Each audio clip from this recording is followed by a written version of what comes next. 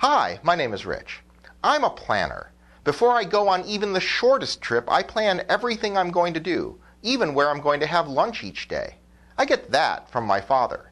But then when I'm there, I may see a place and say, that looks interesting, and I go there instead. I get that from my mother. Jesus had plans, big plans, a plan for humanity. But in our passage today, Jesus encounters two people who are distracting him from his plan. The first is a Gentile woman seeking healing for her daughter. Jesus says it's not yet time for his ministry to go to the Gentiles, using the rather harsh analogy of feeding children before dogs.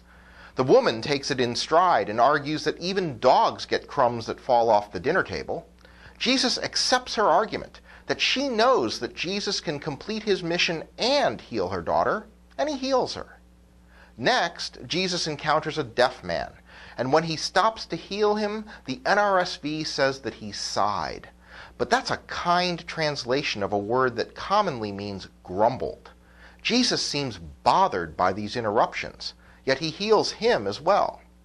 We often don't get to plan when the opportunity to help someone else is going to arise. And these situations just seem to happen when we're at our busiest. But when it happens, even if it makes you grumble, try to help. And you may learn in the process that you have a greater capacity to do good than you ever thought you had. See you on Sunday.